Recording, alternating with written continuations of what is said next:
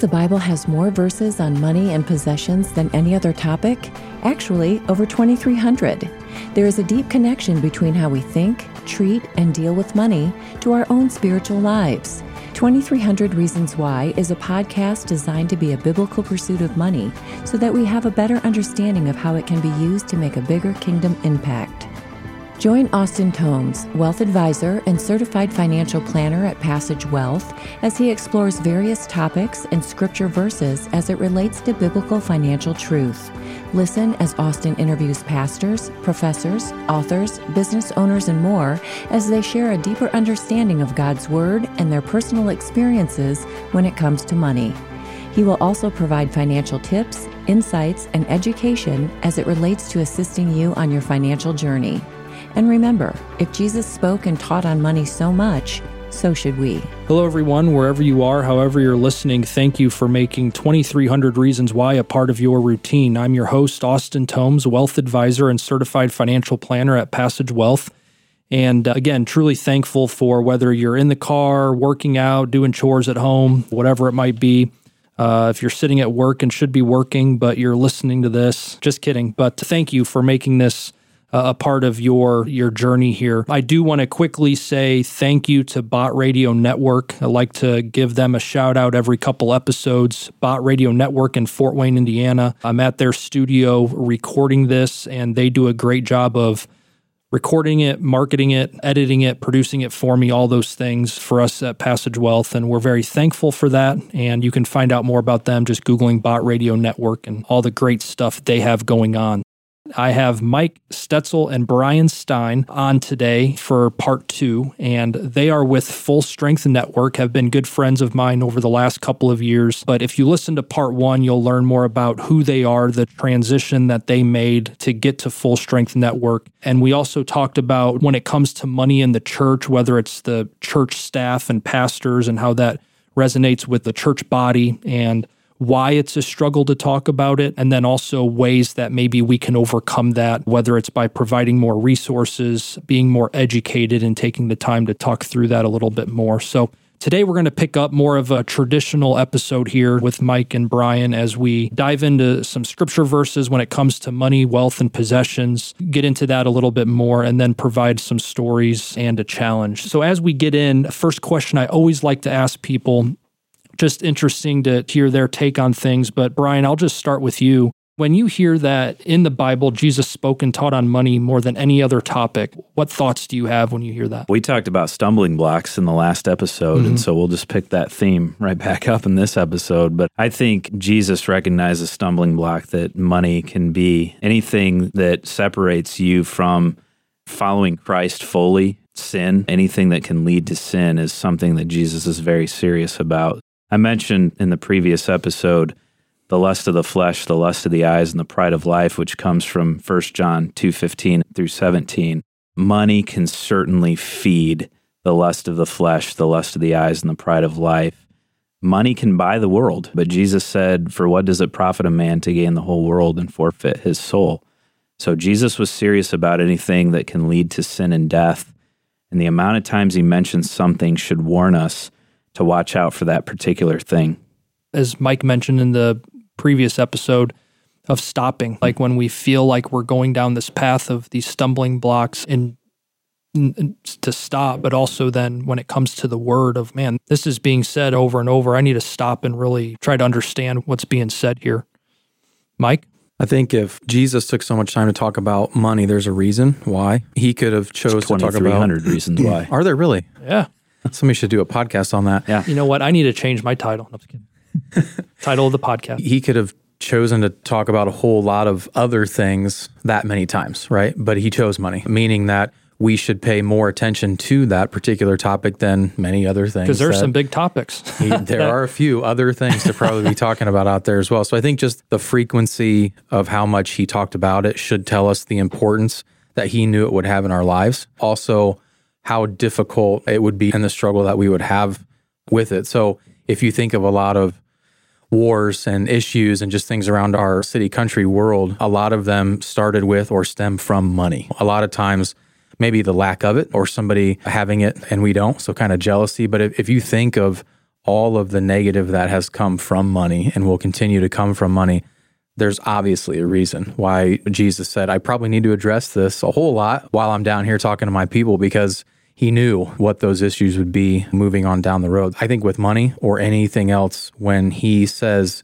hey, guys, pay attention to this, we probably should pay attention to it. And the fact that he spoke about it so much should tell us that we need to be on guard for it really all the time. I had a thought pop in that God made money and wealth for good. We were made good. We were made in his image. And it talks a lot about working hard and making a living and being paid and honest, for honest work that you're doing and all those things. And it's like, money is no different. Money was designed to be good. And I think he knew that it was constantly going to be a tug at war with, again, as we talked about in the last episode, the worries of this world, the deceitfulness of wealth, desires for other things. It is to get off of the hard and narrow. It's easy to get on the easy and wide. But I hope listeners feel that money is designed to be good in God's eyes for us. And he wants us to use it for his glory, to be generous and steward well what he's given us. And I think he even said, recognize the seriousness of this topic.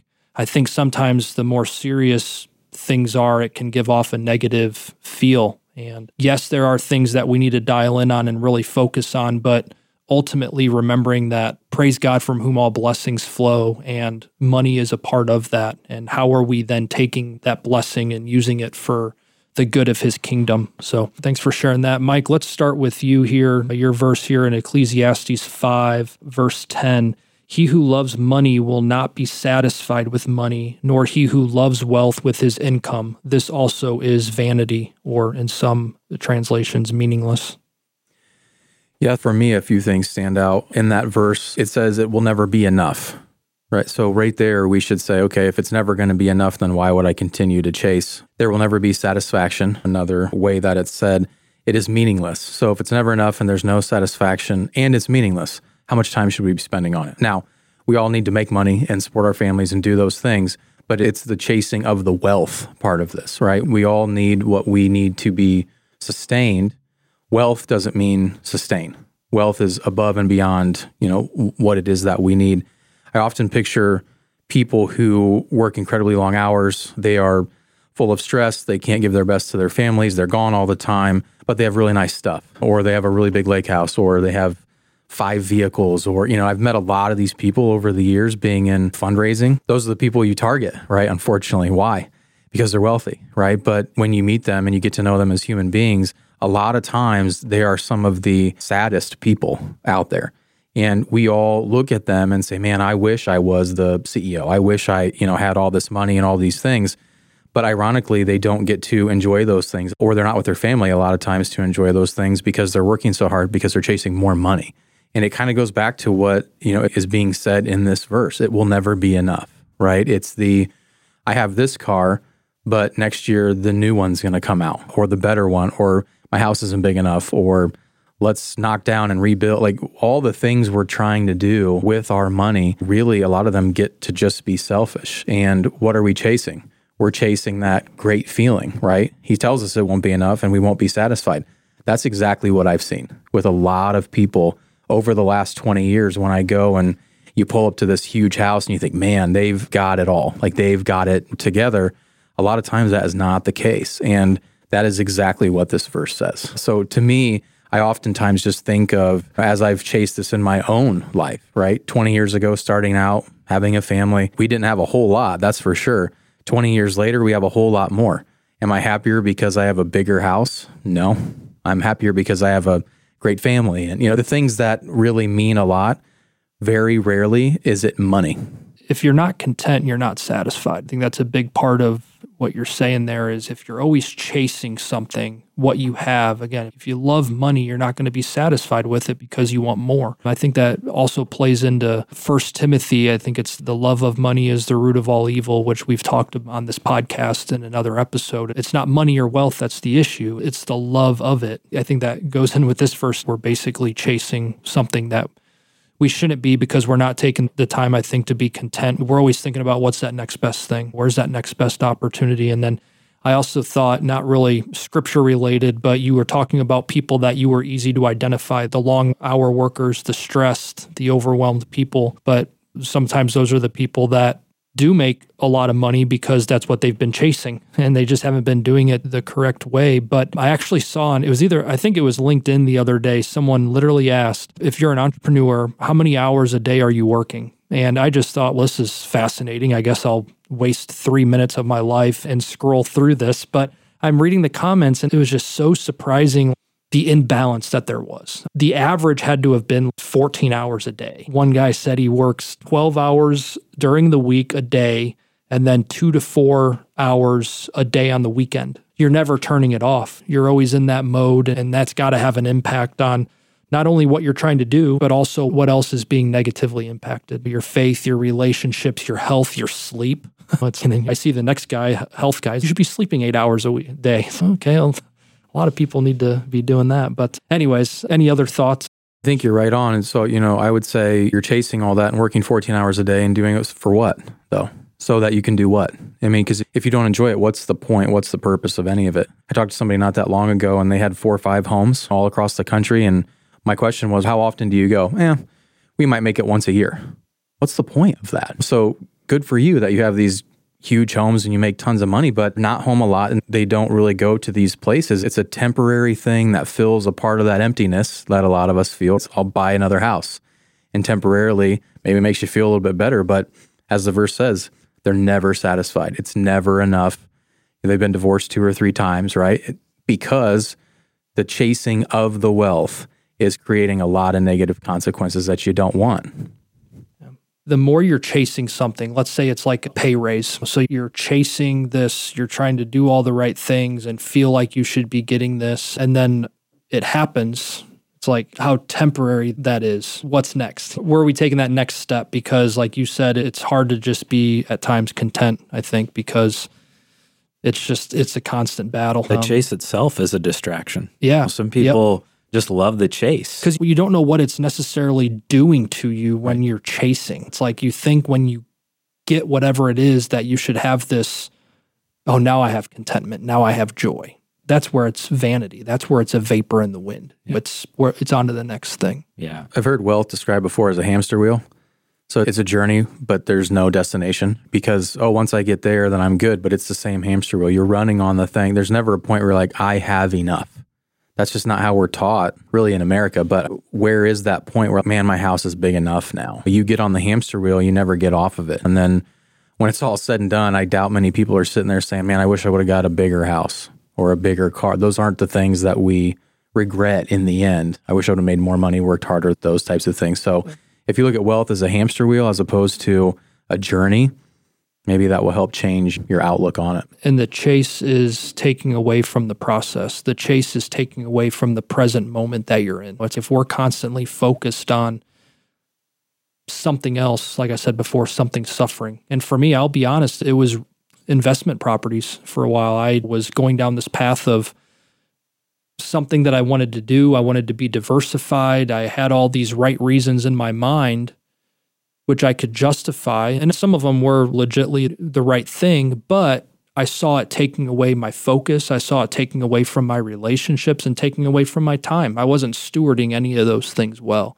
And by the grace of God, and I think it's continuing to pour into these types of things, you started feeling that even like the choke on the word or getting off the straight and narrow, you start feeling that change, something's off. That was an example for me of where your mind is, that's usually what you believe and what you value, and that can have good or bad impacts there. Bryan, your verse here, scroll through my pages. We're in 2 Corinthians 9. I'm the holy one right now with the Bible in front of me. So yeah, I just want everyone to know, elephant in the room, Austin actually has a Bible open, and Mike and I are sitting here with iPads. Well, I wish I had more verses memorized like you guys do. My Bible app's open though, so partial credit. Yeah, let's flip over here to 2 Corinthians 9, 6 through 7. The point is this: whoever sows sparingly will also reap sparingly, and whoever sows bountifully will also reap bountifully. Each one must give as he has decided in his heart, not reluctantly or under compulsion, for God loves a cheerful giver. In your notes here, you had a couple observations, Bryan, so take it away. Yeah, first observation is God has an equation for giving, and it does not always coincide with our math. God's math is interesting, and it's fun to be a part of. In Malachi, God says, "Test me in this, if I will not open for you the windows of heaven and pour out for you a blessing until it overflows." And I have a story later on that I'll tell that kind of reflects on that a little bit. The second observation is giving is an act of praise, not an act of obligation. So Jesus was always going back and forth with the Pharisees. He quotes Hosea, "I desire compassion and not sacrifice." And this was a direct rebuke towards the Pharisees, who were known as following the law religiously. And they were always doing it grudgingly and under compulsion, which is the opposite of the verse that you just read, Austin. They were not devoted to God at all. They were devoted to themselves and lifting themselves in the place of God. So their ceremonial sacrifices were just filthy rags to a holy God. And so God desires all of your praise in all aspects of your being, including your giving. And that's why he loves a cheerful giver. And so a couple other observations with that is that giving reveals the object of your affection. We've talked a little bit about that already, but I think a couple of specific examples when Jesus and the disciples were sitting in the temple and they were observing people giving money into the treasury. And of course, you have people who are giving large sums of money, and then all of a sudden there's this poor widow who comes and gives her small 2 copper coins, which amounts to a cent. And calling his disciples to him, Jesus says, "I say to you that this poor widow put in more than all the contributors to the treasury," which, again, math, that doesn't make any sense. But what he was really talking about was her heart. The object of her affection was Christ, was God, was to give all that she had, including everything in her possession, to God. I also think of Mary. This was in John 12, I was reading. This was just before Passover, and Jesus had just raised Lazarus from the dead. And there was a supper over at Mary and Martha's house, and Mary took a very costly perfume and anointed Jesus' feet and wiped his feet with her hair. She basically gave all that she had to Jesus, and people were offended. In fact, Judas said, "Why was this perfume not sold for 300 denarii and given to poor people?" And Jesus saw right into Judas's heart, and he said, "Your heart wasn't to give to the poor. It was for yourself, but let her alone, that she may keep it for the day of my burial. For you always have the poor, but you do not always have me." And the object of Mary's affection was Jesus. And finally, giving glorifies God. So if you continue on in 2 Corinthians 9, after the verses you read, in verses 12 through 15, it says this, "For the ministry of this service is not only fully supplying the needs of the saints," talking about giving, "but it's also overflowing through many thanksgivings to God. Because of the proof given by this ministry, they will glorify God for your obedience to your confession of the gospel of Christ." And so your giving glorifies God, and it really shows the object of your affection at the end of the day. And so I love the idea of purpose in your heart, what you're going to give, do it cheerfully, and God will bless you. And it's not always monetarily that he blesses you. The story I'll tell will reflect that a little bit, but you will be blessed by God in a way that transcends all of human math, and his equation is just different than ours. Wow, that's a lot of good stuff there, Mike. Do you have any thoughts on any of that? Once again, he just brought the thunder straight to you. That might have been the lightning this time. It was both. There's nothing else I can say to that. I give him all the rest of my time for this episode. Yeah, and giving reveals the object of your affection, and giving glorifies God and the purpose of what you're trying to do and where your heart is for that. And those were all some just great takeaways there, I think, of the different verses that you just shared. And even there at the end, when you said God will bless us, and before that you said God desires compassion when he was talking to the Pharisees, that constant pursuit of wanting to know God more and follow his leading for our lives, knowing it's going to be difficult, knowing we're going to have stumbling blocks. But God sees that and he's working in that. I believe we can't have this mindset of, I'm going to do this because I know God's going to bless me, or I'm going to do this because I want something in return. That's not the right posture of our heart either. Well, I think that was the posture of the Pharisees and the Sadducees. They gave their tithe, but they did it because it was all about them. Whereas the poor widow didn't give nearly as much as what they would give, but she gave everything she had because she really truly loved Jesus. And they were giving in abundance, which, you can talk about sacrificial giving and that. But you can get into the weeds and all the details, and it's what are we doing to glorify God? Because all he desires is compassion, contentment, and the desire to be more like him. How about stories here as we get into the last part of the episode here, stories that you guys have, and then we'll end with the challenge here. But Mike, how about a story about money, whether it's personal, work? You've seen a lot of different things in your career, especially with fundraising. You could probably write a book, I bet. But what's something you got for us? Probably halfway through my career at this point, I was with a nonprofit, but was not a ministry. It was more health-based. It was kind of decision time. Do I take the next promotion, which would come with a lot of travel and some of those things? And at the time, my 3 kids were pretty little, so my wife was not for the additional travel. I had something come along and it was ministry. And I thought 2 things. 1, I shouldn't be in ministry. And 2, I can't take a pay cut. It was a pretty decent pay cut, maybe 15% or so. And with 3 young kids, that's not the direction that you usually want to go. But I made the decision to go ahead and get into ministry. And I took the final jump off the cliff when I told HR, hey, I'm out. And I sent in my letter. So there was no turning back, right? I got to that point. And I think it was 3 days later, the HR person called me and said, oh, by the way, we're an organization that pays out unused vacation time. And I was terrible about taking vacation, so I had a lot of it from the years that I worked there. Just working too much. Yes, you have 14-plus hour days. Yes, that's right. So he sent me a check. It ended up being almost to the dollar, the exact difference in my first year annual salary, right? So if you take what I was making versus what I was going to make, it was the difference for the first year. So it was basically a bridge for us to say, okay, I must have made the right decision, but we don't have to take the financial cut that we thought we were going to. So I'm not saying that will happen for everybody, but when I genuinely took a step of faith, that was there for me that I didn't have to worry about it. So that was probably one of the biggest lessons I learned financially is when I truly submit and truly get out of the way and take the step, usually the dollars are there. So it also is, I think, a lesson to not make decisions solely based on dollars, or in this case, a salary for a job. And additionally, that job that I went to ended up being about 5 years or so, and it was probably 5 of the most transformational years in my entire career. The financial stuff was there, but I ended up getting so much more out of that than I ever would have had I stayed at the old job. His provision showed up once I showed the faith and really took the big step.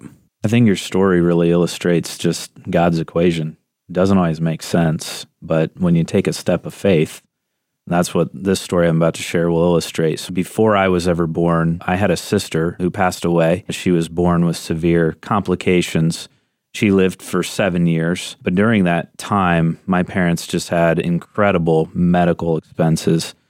And my dad often tells, and he told this story several times when I was growing up, and it never left. They decided for a time to hold back giving to their church what they normally would, just so they could have what they hoped would be enough to cover the medical expenses. And about 3 months into stopping giving to their church, my dad just felt a really high level of conviction about that. And he said to my mom, he was like, I feel like we need to give all of that we've been holding back from the church back to God. And my mom felt the same way. And so you talk about a real step of faith. They don't know how they're going to be able to cover these medical expenses. And now they've got 3 months worth of giving that they haven't been giving, and they're just going to give back to God. So they do. They take a Sunday and they give everything back to God. And the very next day, they were made aware of a program that they qualified for that not only covered all of the medical expenses, but actually allowed them to save money beyond the medical expenses. Again, totally God's equation. Doesn't make sense in our minds. save everything back, stop giving, stop doing everything so you can cover your daughter's medical expenses. And my parents haven't stopped giving to God since then. I just talked to them on Sunday just to clarify the details of this story. And I'll never forget what my dad said. He said, the blessings in giving to God haven't always been financial, like that story, but the blessings where we see our kids serving the Lord and our grandkids serving the Lord, and just the things that we could have never imagined or dreamed of has been just an incredible life journey for them. And so I always never forget, my dad said, don't not give to God. That was his saying growing up whenever he would tell that story. And I equate that then when my wife and I got married, and we had just graduated from a pretty expensive Christian institution together, and we had racked up quite a bit of debt. And this is funny, but my first job out of college, I made $8 an hour. And so I've got $8 an hour with nearly $100,000 in student loan debt.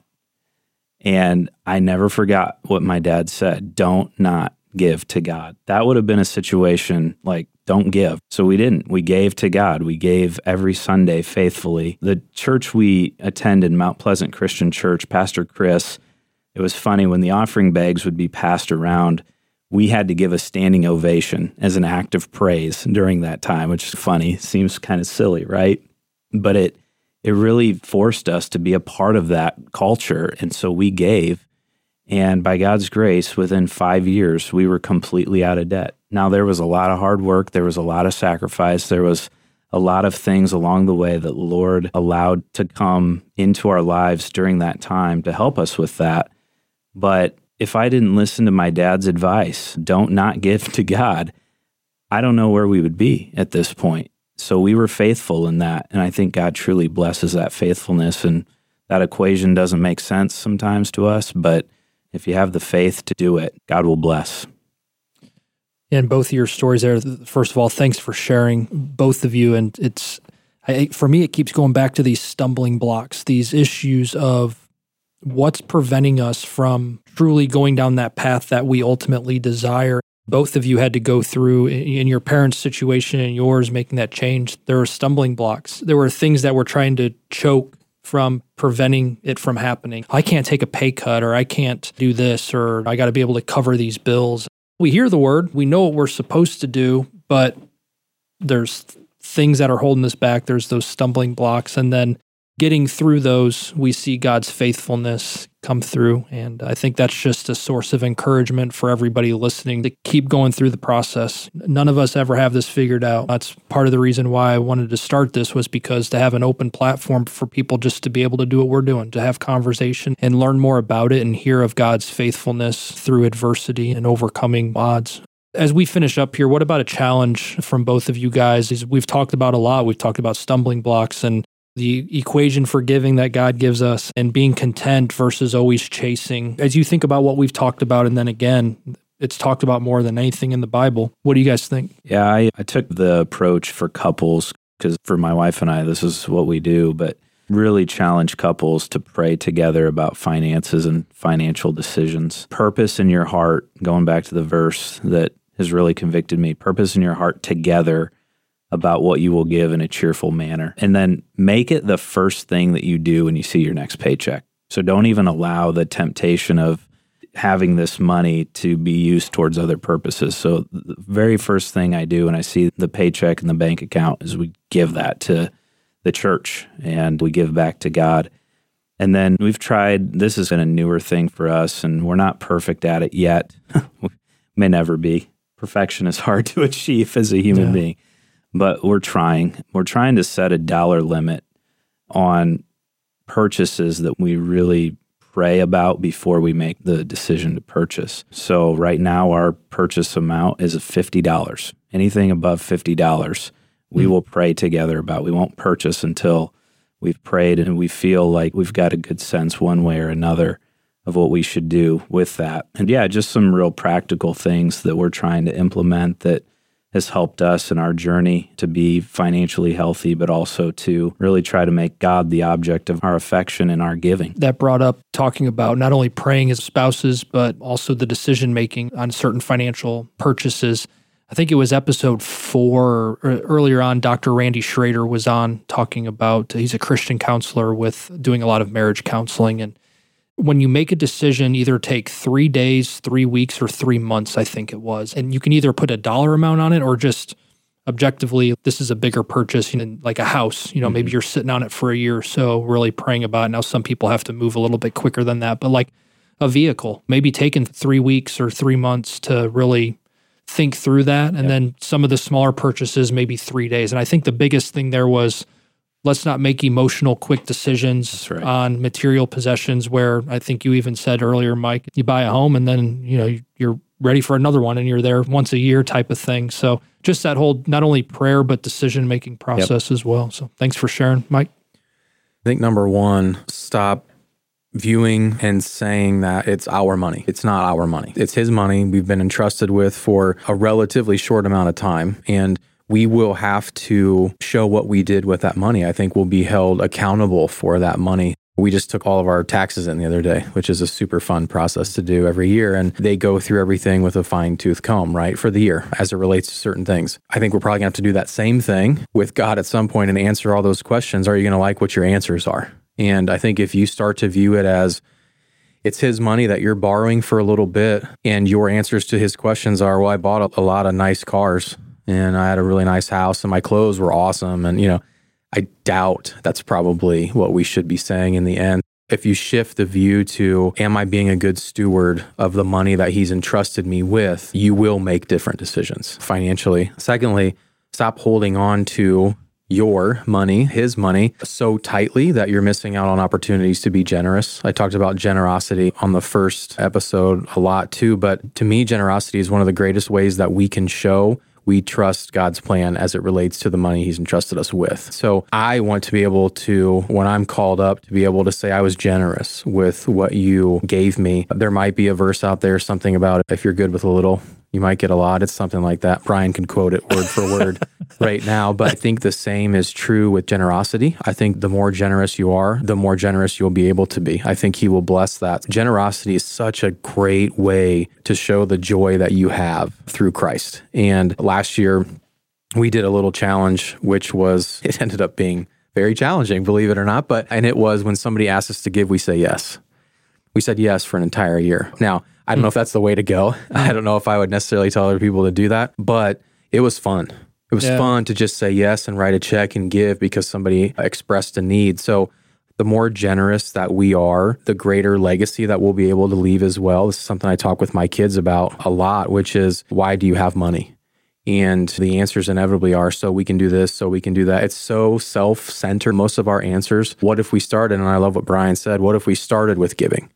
Not ended with giving. For most people, giving is at the end if I have some left over. You probably should have a whole lot more left over than what you do. And we would if we viewed it as his money and not ours. I think we would reverse the way that we spend our money and we'd put generosity at the top. If you sat down and took account of how we break things down, instead of, I'm going to pay the mortgage first and the bills, I'm going to buy myself this thing, we're going to go to dinner, let's plan vacation. Those are all great things. There's nothing wrong with that. And hey, we got a little bit left. Now let's give that because we're supposed to give. We're not supposed to give. We're called to give. And we should make it a great thing. So I think it's just changing your mentality in some of those areas. And I would challenge people to do that. And I think in the end, you will see that generosity will bring you joy, not the opposite. There at the end when you were saying start with giving, that made me think about my CFP studying days, doing my capstone through Ron Blue's Institute there. And I remember those days. We had some coffee and that was rough. You wondered what I was putting myself through, but no, it's been a huge blessing. But one of those things in the capstone was going through the Certified Kingdom Advisors information, and it was the uses of money. There's really 5 uses of money: live, give, owe, grow, owe debts, and owe taxes. So you could really say 4, but the 2 OOs is a lot better, I think. We'll keep it at 5. So live, give, owe, grow. And I've done this with some clients too. When it comes to maybe some budgeting, is my 2 go-tos would be look at discretionary versus non-discretionary spending and just get an overarching view of what that looks like. Again, non-discretionary is non-negotiables, your mortgage, utilities, things like that. And discretionary is going to be stuff that the eating out, the movies, the Netflix, things that, and just to let people see a high view of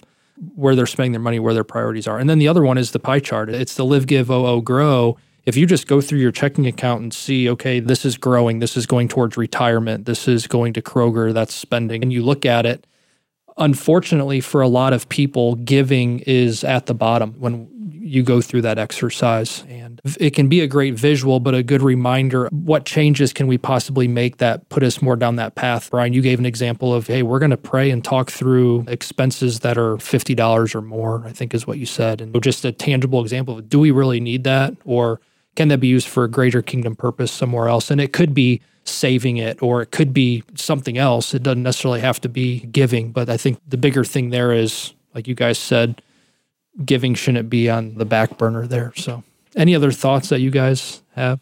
I think what I heard was if you ask Mike Stetzel for money, he's going to say yes. Yeah. So I would encourage your listeners to reach out. Yep. I think I do little social media sound bites for each episode, and I think I found one there. So. Stetzel's walking out of the room right now as we speak. Yeah. His cell phone number will be in the notes and his email address. And for clarification, I did say that we tried that for a year. That year's over. So. I thought you said you extended it. Yeah. No. It's a year that keeps on giving. That's right. Hey guys, thanks a lot for joining me for both these episodes. I know it took some time out of your guys' schedule and owe you a lunch or something. So I'll take you up on that. Thanks again. If Mike's not going to say yes this year, I will say yes to lunch. Wow, this is going the wrong direction. Yeah. No, I appreciate it, man. Love what you're doing with this podcast, and happy to be on. Thanks. Thank you. Thanks, Bryan. Thrivent Advisor Network and its advisory persons do not provide legal, accounting, or tax advice. Consult your attorney or tax professional. Representatives have general knowledge of the Social Security tenets. For complete details on your situation, contact the Social Security Administration. Investment advisory services offered through Thrivent Advisor Network, LLC, a registered investment advisor and a subsidiary of Thrivent.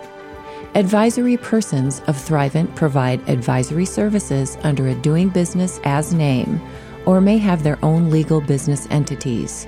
However, advisory services are engaged exclusively through Thrivent Advisor Network, LLC, a registered investment advisor. Passage Wealth and Thrivent Advisor Network, LLC are not affiliated companies. Information in this message is for the intended recipients only. Please visit our website at www.passage-wealth.com for important disclosures. 2300 Reasons Why.